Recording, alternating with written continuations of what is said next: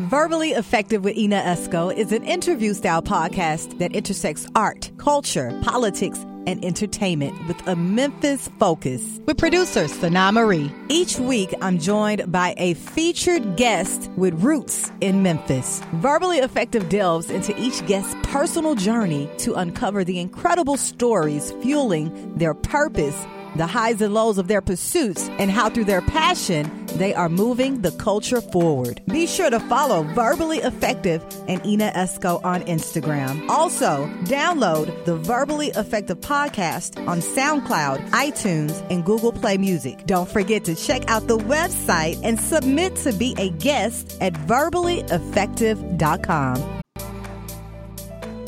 What's up, y'all? It's your girl, Izzy Moore, soulful singer and conscious hip-hop artist. And I'm here at the Verbally Effective podcast, hanging out with the one and only my girl, Ina Esco.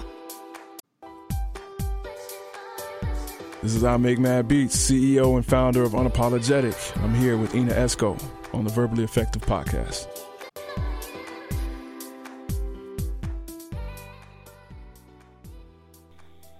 Hi, I'm Lita McCullough-Seletsky, and I'm verbally effective because I embrace change and I wield the power of storytelling to help us see ourselves in others and others in ourselves.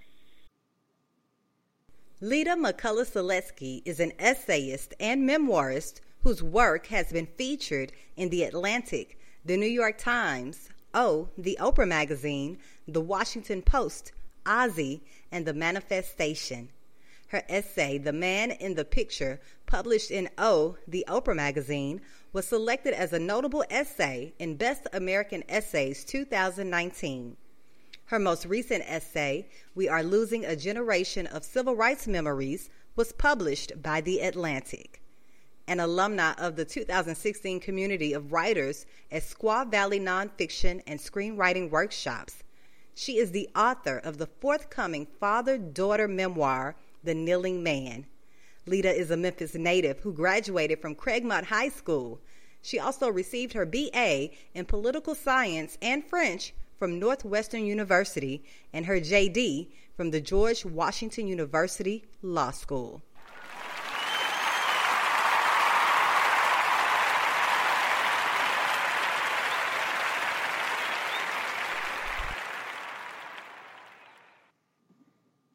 Verbally Effective, your double E, Ina Esco here. Thank you guys so much for listening and still rocking with me through this COVID-19. You know, you guys can download and subscribe and review the podcast on all platforms, including iTunes, Spotify, Google Play, Castbox, every and any podcast platform. You definitely can hear the Verbally Effective podcast. Today, I have with me a wonderful young lady who has done so many wonderful things in the publishing world. Her name is Lita McCullough-Seletsky. She's an essayist and author. She's been published in a plethora of notable publications. Thank you so much for joining me today, Lita. How are you doing? I am doing well. How are you? I am wonderful, maintaining through COVID-19. I know that's just, a big plot twist for all of us these days, right? It sure is. My goodness. Yes, we're going to get into all of that, how it's affected your world. But let's start at the beginning. Are you originally from Memphis? Well, I was actually born in Fairfax, Virginia.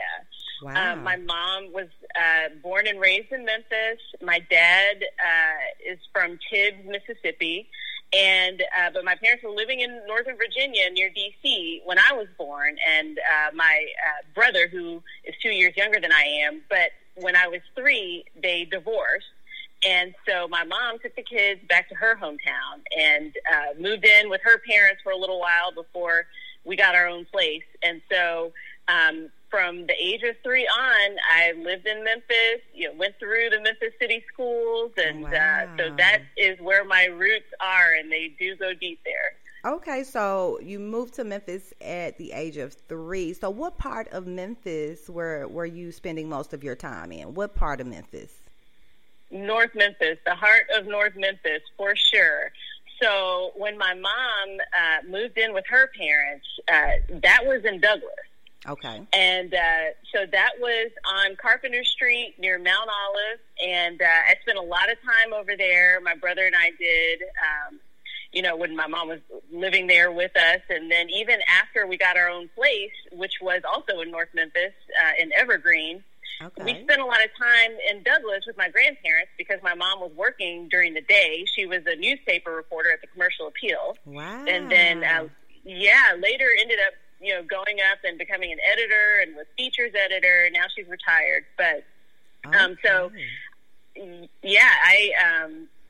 still ended up spending a ton of time in Douglas because my granddad would pick us up from school and take us to their house, my grandma and granddad's house, while my mom was working. And so after school and during the summer, we were on Carpenter Street. But it's all very localized North Memphis. Yes, and that's amazing what you mentioned about your mother. It looks like, the writing is in your DNA.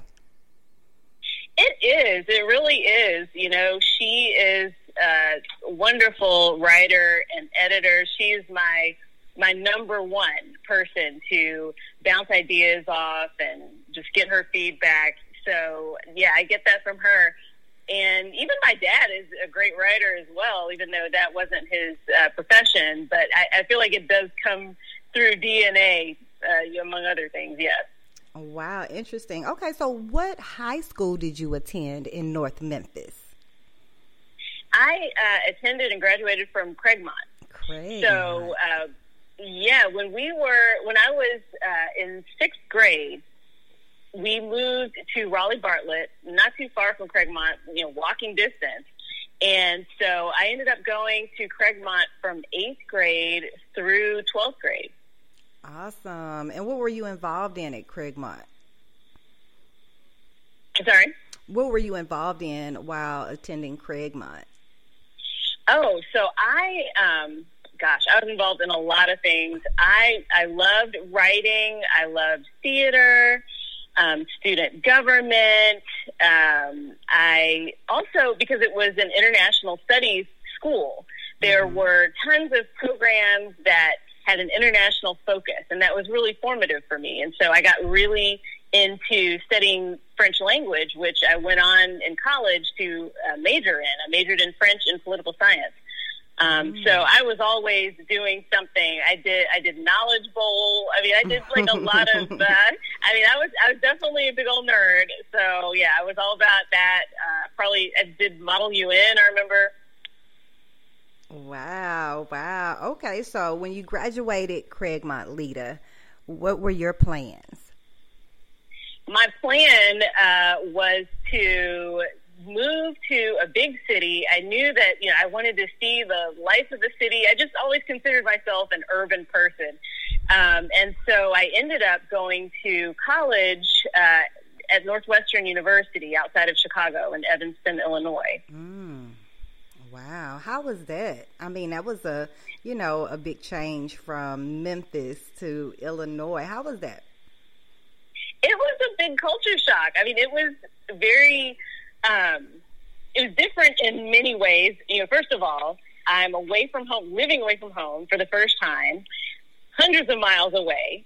And the environment was just totally different. The weather was completely different. Those Chicago winters. I remember my mom had bought me this huge down coat that went from like my neck down to my ankles, and it was triple fat goose. I will never forget that coat. I actually kind of wish I had that coat now because I think I would like it, but back then I just thought it was the ugliest thing I'd ever seen. I thought it was too ugly to wear. But then there is a level of cold where you don't even care what you look like, and so those levels were reached, and so I wore that coat. It was like walking around in an igloo. But anyway, so it was different. It was a time of self-discovery and independence and figuring out who I was. Yes, indeed. And you mentioned that you also majored in French. What was the attraction to, take on that major as well? I really liked French. If I could have just done French and not added the political science on, I probably would have done it. But I remember conversations with my mom where she was asking me, what are you going to do with a French degree? And I said, I don't know, maybe I could be a translator or something. Mm-hmm. But anyway, the attraction to French was, I loved the language, I loved the rhythm of the language, the sound of it, the culture that was attached to it, the literature. I loved studying Francophone cultures outside of France, such as in parts of Africa, among others. It was just really attractive to me. Yes. I love the French language, although I didn't study it. I studied Spanish, but I do love the French language. Maybe I'll take that on eventually since we have a little time on our hands. Maybe. Exactly. I was telling my husband, it's time to pull out Rosetta Stone and use this time and let's pick up a language or something. Yes, since we have all of this time on our hands. Okay, Lita, so when you graduated, what was on your radar with this political sci and French degree? What was on your radar at that point?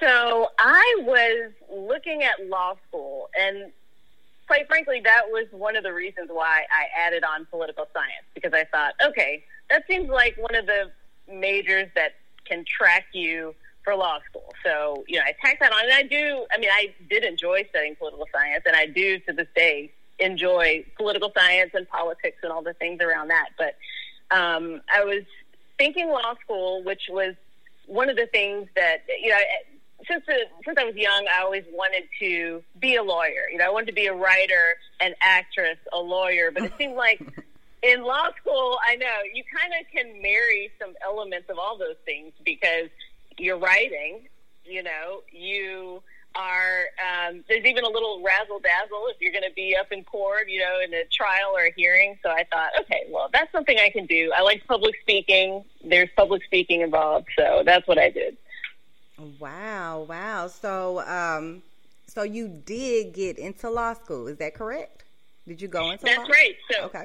I did go into law. So I, after I graduated from college, I took a year off and decided to work in a law firm to figure out, the idea of law school sounds nice, but would I like a law firm environment? Mm-hmm. So I went and worked in a law firm in downtown Chicago in the law library as an assistant, and I did like it. I thought, okay, this is for me. So I ended up going to the George Washington University Law School in Washington, D.C. Wow. So how much time did you spend there? Just, from the start to actually, I guess, transitioning into now you have a trial, now you have cases.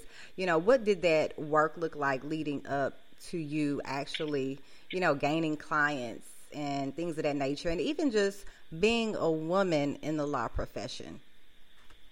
Yeah. So in law school, it's where you get the opportunity to be an intern and, an associate, a summer associate at law firms. So that's kind of, you study hard, you keep your grades as high as you can.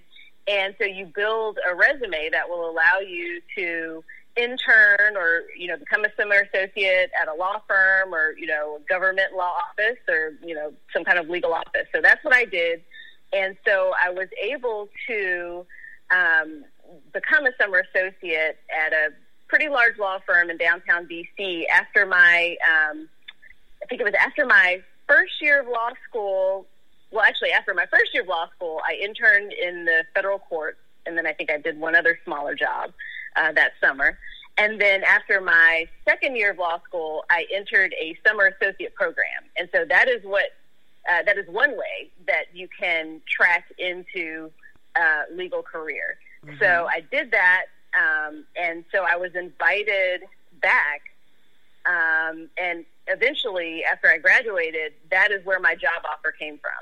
So I went right from law school to this large law firm in the litigation department.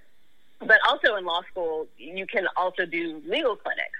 And that will give you a flavor of what the practice of law is like. So, and I really enjoyed the clinics. I think that was probably my favorite part of law school.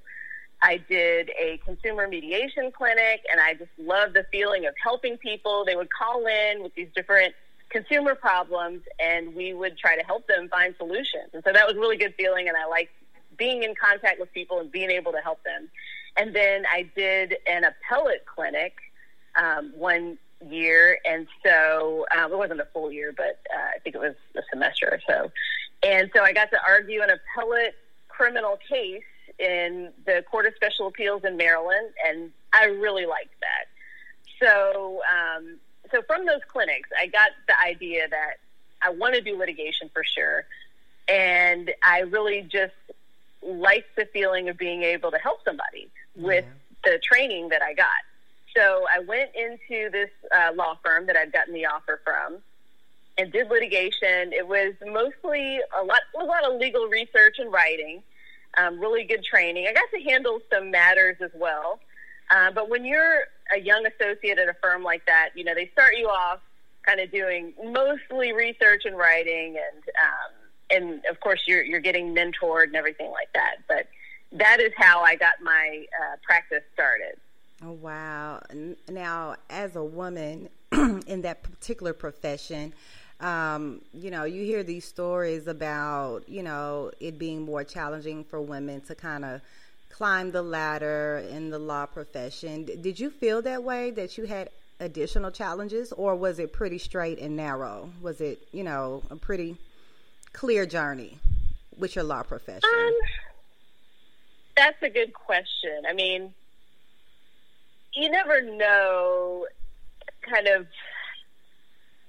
how your gender or your race are affecting decisions that are made. I mean, I never was in a situation where I felt like I was being, you know, directly discriminated against. However, I mean, we live in America where, you know, we know what some attitudes are out there. And so, yeah.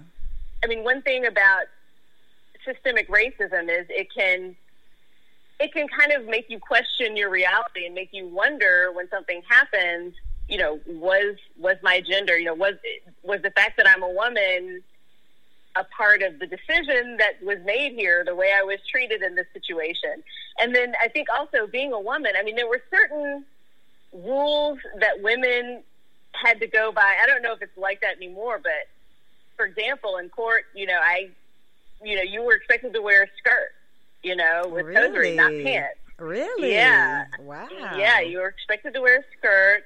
I think there was one time when someone assumed that I was like a secretary instead of an attorney. And so, yeah, I mean, so that's a pretty straightforward case. Yeah. But, yeah, it's just one of those things that we deal with in anything that we do in the society. Wow. So your time, you know, dealing with these cases and litigation, you did a lot of research, a lot of writing. Is that where you pretty much honed in your skills of writing and started venturing into becoming an essayist? Like, how did that transition come about, Lita? So that was a really kind of, you know, it was more of a sea change than a transition, you know, from going from a legal career to a writing career. Yes. So writing was something that I liked to do. Growing up, you know, I went to, in elementary school, I went to Springdale Magnet School. And so there were a ton of opportunities to write, and there were contests, you know, writing contests. And that's when I did a ton of creative writing and really developed a love for it. And then at Craigmont also, you know, lots of writing opportunities, and whenever there was a writing competition or something, I was there, I was in it. So I did a lot of creative writing before I went off to college and law school. And so in college, I really just dropped all of that. I didn't do any writing that was, you know, creative writing that I can think of. I mean, even when I was studying French literature, I mean, I was reading. We weren't writing. We were creating literature. And so writing essays in the memoir, that's not something that I picked up again until I had been practicing law, for probably 7 years. Wow. What made you pick it back up? So I really felt a call to do it. Mm-hmm. And it was really a mission-based decision because I felt like I needed to tell the story of my dad. Oh. And I needed to get behind it. And I felt like if I can talk to him and get his side of the story and kind of put it in context and just tell the story, then, that's something that's worth picking up the pen again and trying to do. Wow. So it was really, you were inspired to tell your dad's story. How long did it take you to write it? It took many years, and it was not a straightforward process. It was, so in 2010, at that point, I was living in Texas. I was living in Houston. I had met my husband in D.C., and we got engaged, and he got a job offer in Houston, so I went with him. And so then, I started working for a law firm down there, took the Texas bar, passed that, practicing at a firm there. And so I had my 2 kids. After I had my second son, I just thought, I'm going to pause my career, my legal career, and I'm going to stay home with these kids. Mm-hmm. But also, I thought, there's something else that I need to do right now. I just felt this call. I need to talk to my dad and find out what his story is. I need to write that down. Mm. So that's what I did. And that's when I started writing it. And so it all started with a phone call where I just asked him what his story was. And he told me, there's a lot. So let me send you some notes, and then you can read those and we can go from there. So he sent me 17 pages of typewritten notes. Wow. And I got those notes.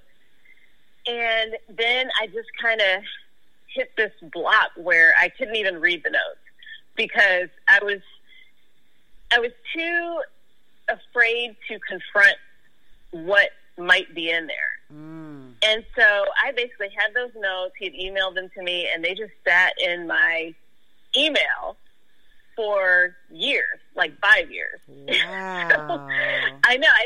I got her to tell the story, and I got the notes, and then it's like, okay, I'm not yet ready for this. And so, there's more to it than that made it take 5 years because a few months after that, my husband got a job offer to work overseas in Kazakhstan. So we all ended up picking up and moving internationally and, to Central Asia. And so we were living in Kazakhstan for 2 years, and I just got completely distracted. Well, I allowed myself to get completely distracted, and I thought, okay, well, I don't really have time to do this other project right now because I've got to get the family acclimated. I got to learn some Russian, so I can get some groceries and interact with people. And yes. So there's just more, to do right now. But when I get time, then I will read these notes and kind of get into the story. And of course, that time did not come. Then after a couple years in Kazakhstan, my husband took a job in Lagos, Nigeria. Wow. So then we moved to Nigeria from Central Asia. And so another big international move, another big, culture shock, complete change, 180. And so again, I thought, okay, well, we've got to adjust to this new place. This is our second international move. We did that. We did a lot of travel. I learned how to play tennis. I just found other things to do. Right, living life. And looking back, I don't know that I would be writing today except that there was a huge plot twist that is somewhat similar to the plot twist that the whole world is going through now. So this was in 2014. That summer, the Ebola virus became an epidemic in West Africa. Yeah. And then later, you remember it came to the United States as well.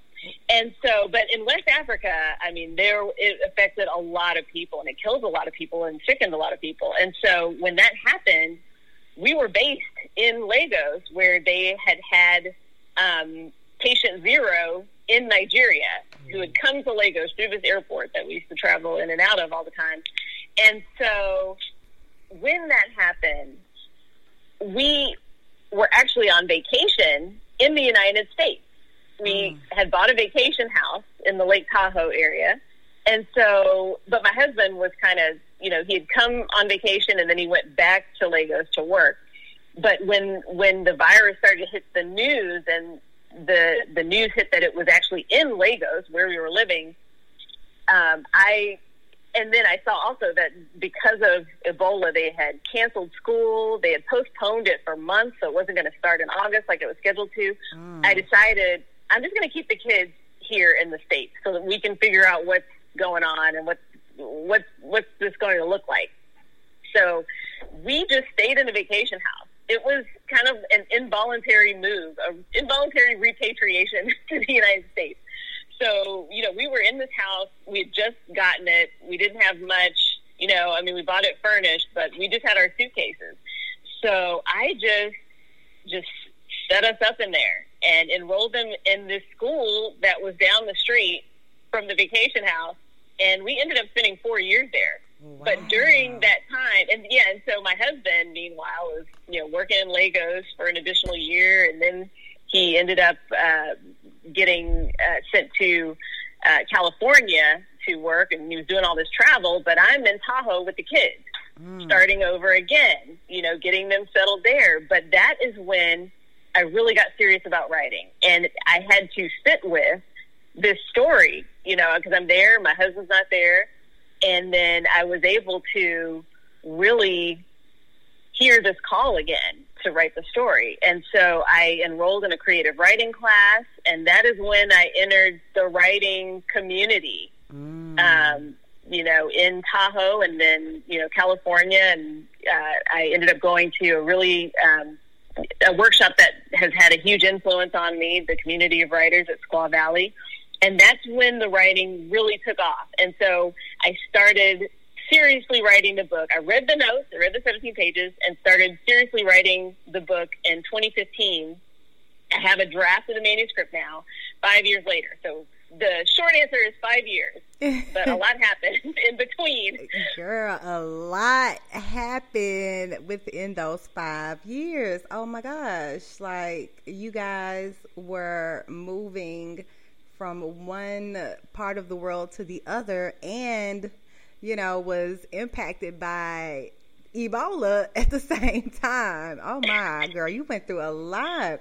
Now, you mentioned that you guys were in Lake Tahoe and your husband had to go back to Lagos. Now, he had to go back to Lagos while Ebola was going on, like they were trying to figure it out. That had to be scary, on your end, worried about your husband. It was really scary. And so, that was one of the big challenges, was just the emotional and psychological challenge of dealing with that. Mm-hmm. And, he's all the way over there. I actually ended up ordering these antiviral masks. I ordered a lot of masks, to the point where I actually still have some of the masks that I had originally ordered for Ebola. Oh, so wow. I'm able to use those, which is a blessing. But It was scary. And, he would tell me about how, coming in and out of this compound where our house was in Lagos, they would have the thermometers that they point at your head, and, they were checking everybody's temperature. And so it definitely was a lot. Wow. Girl, that is something else right there. Now, Lita, why did you want to tell your dad's story? Why was it on your heart to tell his story specifically? I just knew that it was important. Well, it was personally important to me and to the family, because I did not know the story behind why he was in this famous photo of Dr. King's assassination. So I knew from an early age that he was in this picture that was taken of the balcony of the Lorraine Motel right after Dr. King had been shot. My dad is kneeling over Dr. King, holding a towel to his wounds to try to administer first aid. And then there are several people standing over them, and they're pointing at where the shot came from. So, that's one of those pictures that is iconic. You see that picture everywhere. And so I grew up seeing that picture, but then knowing that that is my father in that picture. But I never knew much about why he was in it, except that, he was a police officer. And so, that was the story. But, kids can kind of pick up on energy around topics and what's said and what's unsaid. And so I always had this sense that there's something here that we're not talking about and we're not maybe supposed to talk about. And so, we never did. And so it was this big void. And then, of course, my parents were divorced. I would see my dad once or twice a year because he was working overseas for his job. And I ended up learning when I was, I want to say 11 or so, that actually he was a CIA operative at the time. Wow. That's why I was only seeing him once or twice a year. He was overseas traveling, doing government work. And so that's another area of secrecy that added to the mystery of, who is this person? And so, you put all that together with the fact that my parents had divorced, and it was an ugly divorce. I mean, I remember, that even as a child, I knew enough to know, my mom never said anything bad about him, but, you just pick up on the fact that, they're not getting along. And so I just didn't know how to feel about him. And so I just thought, well, okay, I'm just going to go on with my life, which I did. I stayed busy, I got my degrees and went on. And so I thought, okay, well, I don't have to deal with any of this stuff. But that's not really the way it works. Like, if you have something like that in your background, then many times it's going to be lurking there, and it's going to pop up, and it's going to, or chase you down if you're trying to run from it. And so that's really what had happened, is that I was running from it. And all those moves and all those situations that seem like, oh, why is this happening to me? Or, gosh, I'm doing a lot of big moves. But maybe in a way I was kind of running from that.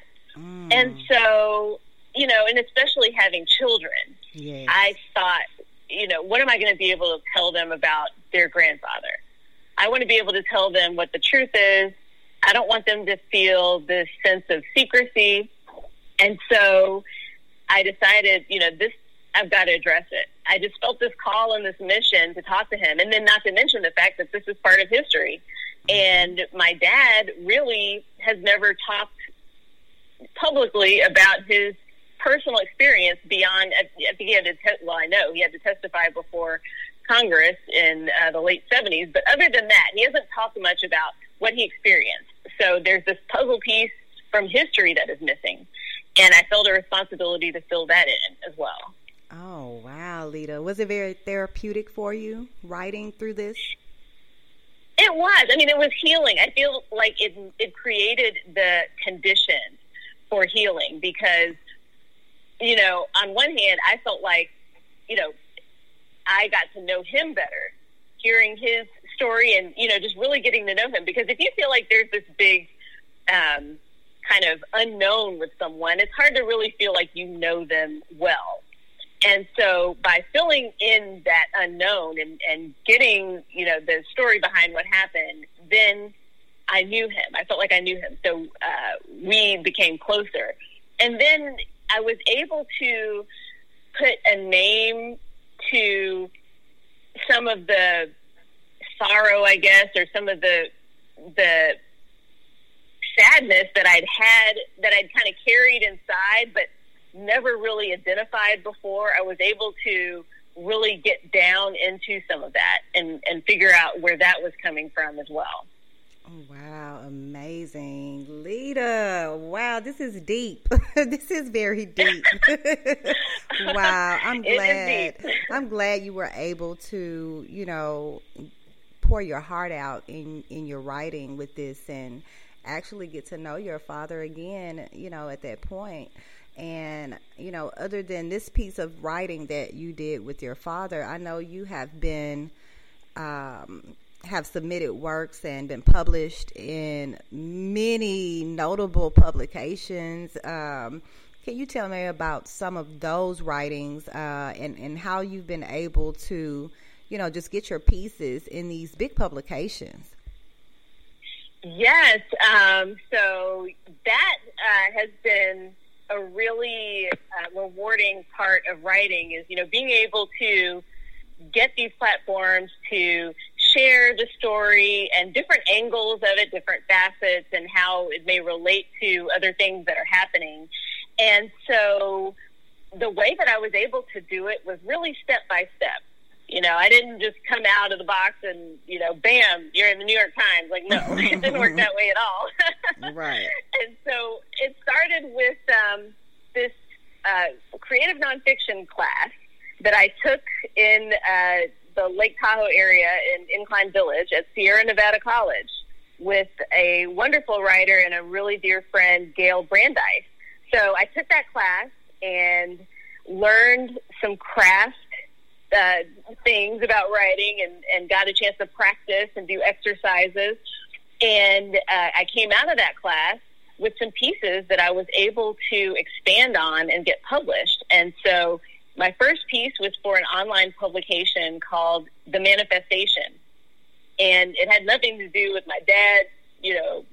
I think I might have mentioned Memphis in it, but it really had to do with Bob Dylan, which it was just kind of a fun piece, but it was about my husband and how he was a huge Bob Dylan fan. And when I first heard Bob Dylan, I thought it was the worst thing I'd ever heard, and how, eventually I came to love Bob Dylan and what that was like and what that meant for our relationship and, kind of what that says about, human relationships and how we can grow closer through things that might divide us at one point. So, oh no, you know what?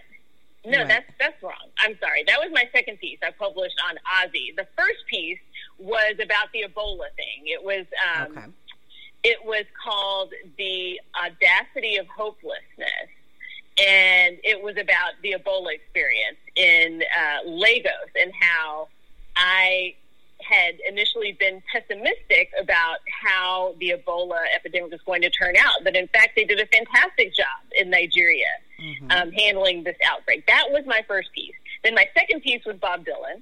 So I went from The Manifestation, an online publication, and I don't think that was a paid piece. I think I just, published that for the love of, publishing, and it's a wonderful publication for sure. Then the Ozzy piece, the Bob Dylan piece, that was my first paid publication. So I thought, okay, now look at this. They paid me to write this, and it was really fun. So I want to do this again. And then after that, I sent in it was a flash essay, a humorous essay about puberty that I had written in this creative nonfiction class. Wow. And so I saw that there was a call for flash humor essays for an anthology called Flash Nonfiction Funny. So I submitted the essay, and they took it. And so they published it in this book that came out from Woodhall Press. The editors were Tom Hazuka and Dempsey Moore. And so that came out in 2018. And so then I thought, oh, my gosh, now I'm in a book.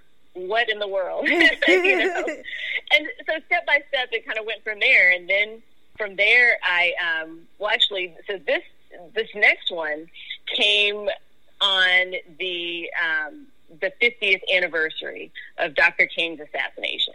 And so this was my first piece where I talked directly about my dad and, how he was on the scene and a little bit about that background story.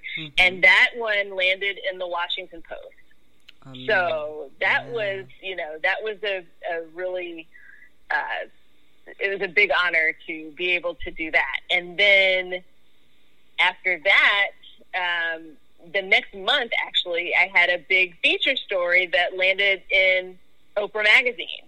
Now, that one was my biggest piece that I published. I mean, it was somewhere around 3,000 words. And there were photographs. And I worked with Oprah Magazine for many months with great editors and got that done.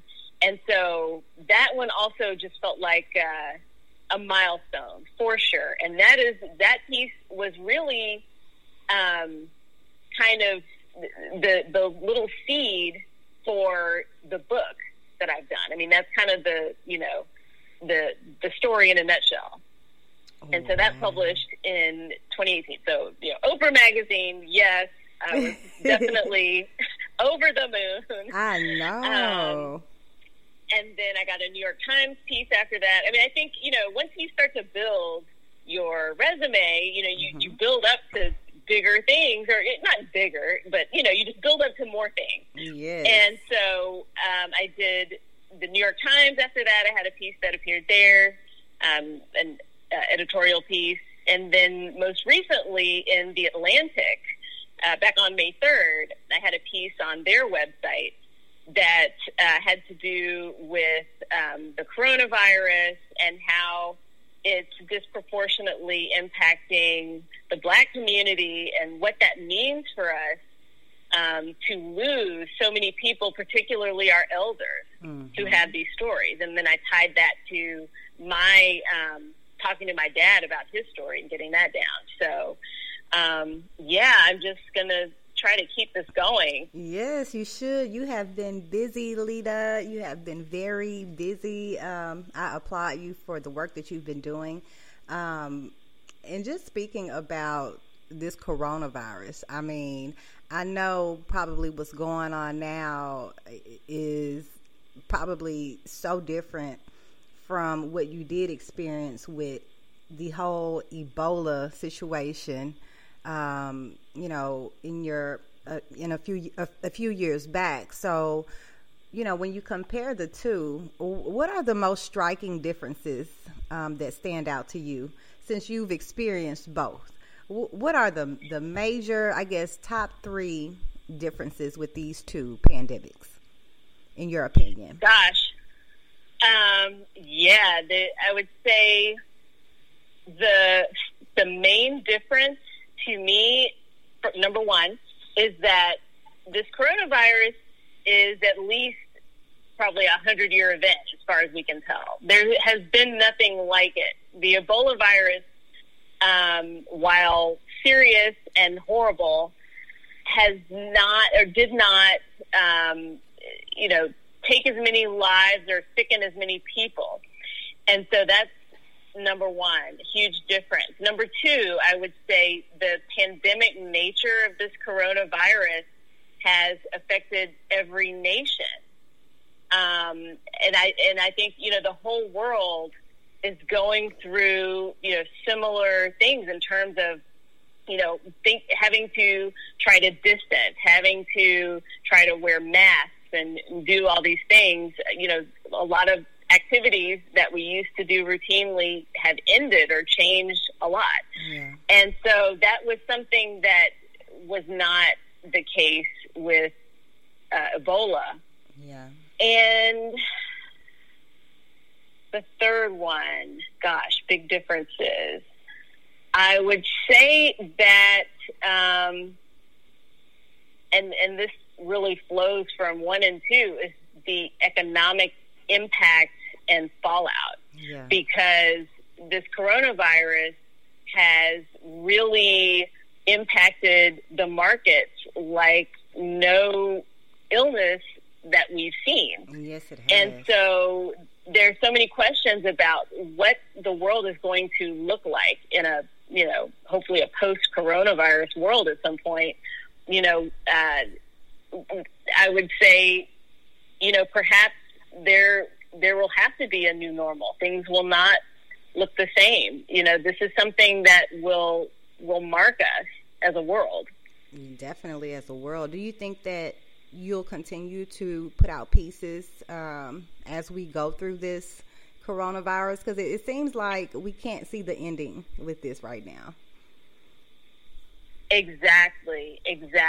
And then there's so many issues that are coming up. This is something like we've never seen before. And, I feel like I am a kind of a mission-based writer. I write when I feel like I have something to say, that it has to come out. And so, I never know what that's going to be. So I just, I stay engaged, and then something will hit me and I'll say, oh gosh, I really have to write about that. Or I'll see connections in different issues. And of course, coronavirus is touching pretty much every aspect of our lives. And so, I think I will continue to write about it. And, I get these little ideas every day, and I make a note in my phone about them. And, some of them, I sit down and I start writing, and they don't really go anywhere, and then some of them do. So, I think that is my process, and I think it will continue as this goes on. Wow. Do you have like a writing book that you sit and write all your ideas in, like one exclusive book that you write in, or is it like in different places? Because I know some writers like maybe have something like a book that they go into, or do you have it like in different areas? So I tend to stick with a book, a writing journal. So I've got, have two journals. So one of them I've almost filled up, but I have a few little pages at the end. So I've actually gone back and started working in those. And then I have another journal, and they're different colors. The first one is black, and then the second one is orange, bright orange, which is one of my favorite colors. And so I do write in that, but then I also find myself, if I don't really, I'm not going anywhere now. I'm pretty much sheltering in place. But previously, when I was out, I would tend to write on my phone. If I got an idea or, a sentence came to me or something, I would write on my phone. So I do also have digital notes, but I tend to like to write in my journals. And also I tend to like to write longhand because there's something about that connection between the hand and the brain. I just feel like when your hand is flowing across the page, the ideas are flowing. And so I feel more creative when I'm writing longhand, personally. And then I'll go back and type it. Do you have any advice for people that want to write but just haven't, put anything down, haven't put any thoughts down on paper yet? Do you have any advice to encourage people to get it out? Yes, I do, because I think it's so important that people tell their stories. Stories are powerful, and so I do want to encourage everyone to tell your story. It is important, and if you feel this call to tell it, there's only one way to do it, and that is to do it. So if you haven't written anything down, write it down. And my goodness, we're sheltering in place for the most part. We're distancing. So if you have an opportunity, just write down. You don't have to write a whole book. I mean, I don't want to say nobody, but a book is written one sentence at a time. Yeah. So maybe write one sentence and then see if you feel like writing another one, and then write the next one and the next one. And if you just do that, and it doesn't really take much. You could do a little a day if you want. You could write for 5 minutes a day, or you could write every other day, whatever works. But just write one sentence and then write the next one, and then the next one. And if it doesn't go anywhere, then maybe you could start with another line of thinking, but keep what you wrote before, because you never know. I mean, there's definitely pieces that I come back to after a long time. But to me, that is a non-intimidating and realistic way to start. And, how they say the way to eat an elephant is one bite at a time. The way to write anything is one sentence at a time. Yeah.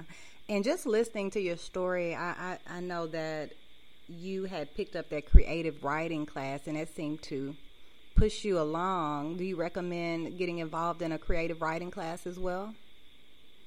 I think that it's a great idea. I think, to be with a community of writers, whatever that looks like, is a hugely important thing.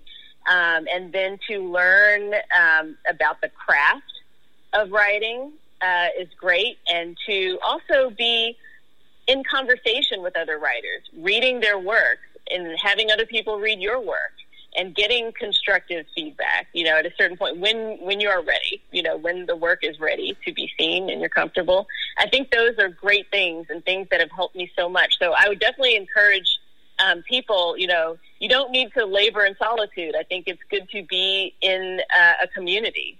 So whether it's a class, a conference, it could be, a Zoom session. It's a great thing. It's a great thing to do. Now, Lita, do you miss law? Are you still even involved in law anymore at all? Sometimes I do. I have my law licenses, although to keep up your licenses, you have to do continuing legal education, and it ends up being a lot, like a lot of hours. And so I ended up going inactive in Texas so that I don't have to do the continuing legal education, but I still have my license, so I can reactivate it if I'm going to be practicing again. So, I figured, I did all that work. Let me just hang on to the license, but I'm not going to be practicing anytime soon that I can foresee. So, deactivated that. And then the same with Virginia, which is my first bar exam. I am still actively licensed in Washington, D.C. I kept that one going just in case, you never know. But, I do miss it sometimes. But right now I feel like life has taken me in a different direction. And what I realized was, a lot of the things that I liked about law practice and, litigation in particular, I am able to do as a writer because I really like the written word. I like expressing myself on the page. And I don't know if I would go back to it, but yeah, I liked it and I wouldn't be averse to it, but I feel like now I'm going in a different direction. I understand. Our journey, it just takes us in different directions, and you've been all over the world. I remember, I follow you on Twitter. We follow each other on Twitter, and I remember you had tweeted a shot glass of when you were in Russia, and we were talking about that conversation. And I was like, oh, it's amazing that she's been to Russia before. And now listening to your story, I see how, all of your travels have come about. Do you miss traveling internationally? I know we're pretty much confined to our living spaces right now, but do you miss traveling internationally? And is there any place that you haven't been yet that you would like to go? Yes, I miss it so much. I was thinking about this yesterday, like, I just want to go somewhere, and I really miss that part of living internationally, traveling internationally in different cultures and countries. Places that I haven't been, or a place that I haven't been that I want to go, I would love to go to, I've never been to the Middle East. Any part of it. And I would love to travel through the Middle East. That's something I really want to do. There's so many places I haven't been that I would love to go. I would love to go to Morocco. Yes. I would love to go to Zanzibar. I've been to Tanzania, but I didn't go to Zanzibar. I would love to do that. There's a whole world out there, and I want to see, like, all of it. Most of it. Me too. Maybe in 2022. Look, maybe we can get back out. Exactly. Wow. Well, you know what? Another thing that you and I both share in common is that we are boy moms. You are the mother of 3 boys. Tell us about your kids and, how is it being a boy mom? I love being a boy mom. I love my guys. They are characters, and it's so amazing to watch them grow and develop into these little people with their personalities that are so unique. And I feel like I do the same things with them. I raise them the same way, and it's the same home environment, and they're so different, and it's amazing to me. So I have a 12-year-old who will be 13 at the end of the year, and then I have a 10-year-old. He just turned 10. So the 12-year-old is in 6th grade. The 10-year-old is in 4th grade. Then I have a toddler who is 2. He's 2.5, and he's a little wild man. And in fact, I hear that he has awakened, although it seems like they got him calm. I heard a little noise, and now it's quiet. But yeah, he's something else, and he definitely keeps us on our toes. But it's just so much fun watching him develop and watching his older brothers, dote on him and show him, how to do different things, and reading books with him and things. Yeah. Wow. With the impact of COVID-19, how did what were some of the things that you noticed how it affected your children when it all came about? It was scary for them, and I really didn't want them to be scared. I didn't want them to have all this anxiety about it. And as I was saying earlier, kids can pick up on energy around things, and what is unsaid. And so I really tried to be careful. However, there was such a big change, and it seemed so sudden to them with how school all of a sudden went to Zoom and Seesaw, and all these different platforms. And so one day, suddenly, they weren't going to school anymore. And I remember when I told my oldest that, they weren't going to be going to school in person because of, this coronavirus, which, they kind of knew what that was as it was unfolding. He was not happy about that. He was upset. And so, it's a big disruption. Yeah. And, we all like and need our routines, and kids certainly do. And so it was a big disruption to the routines.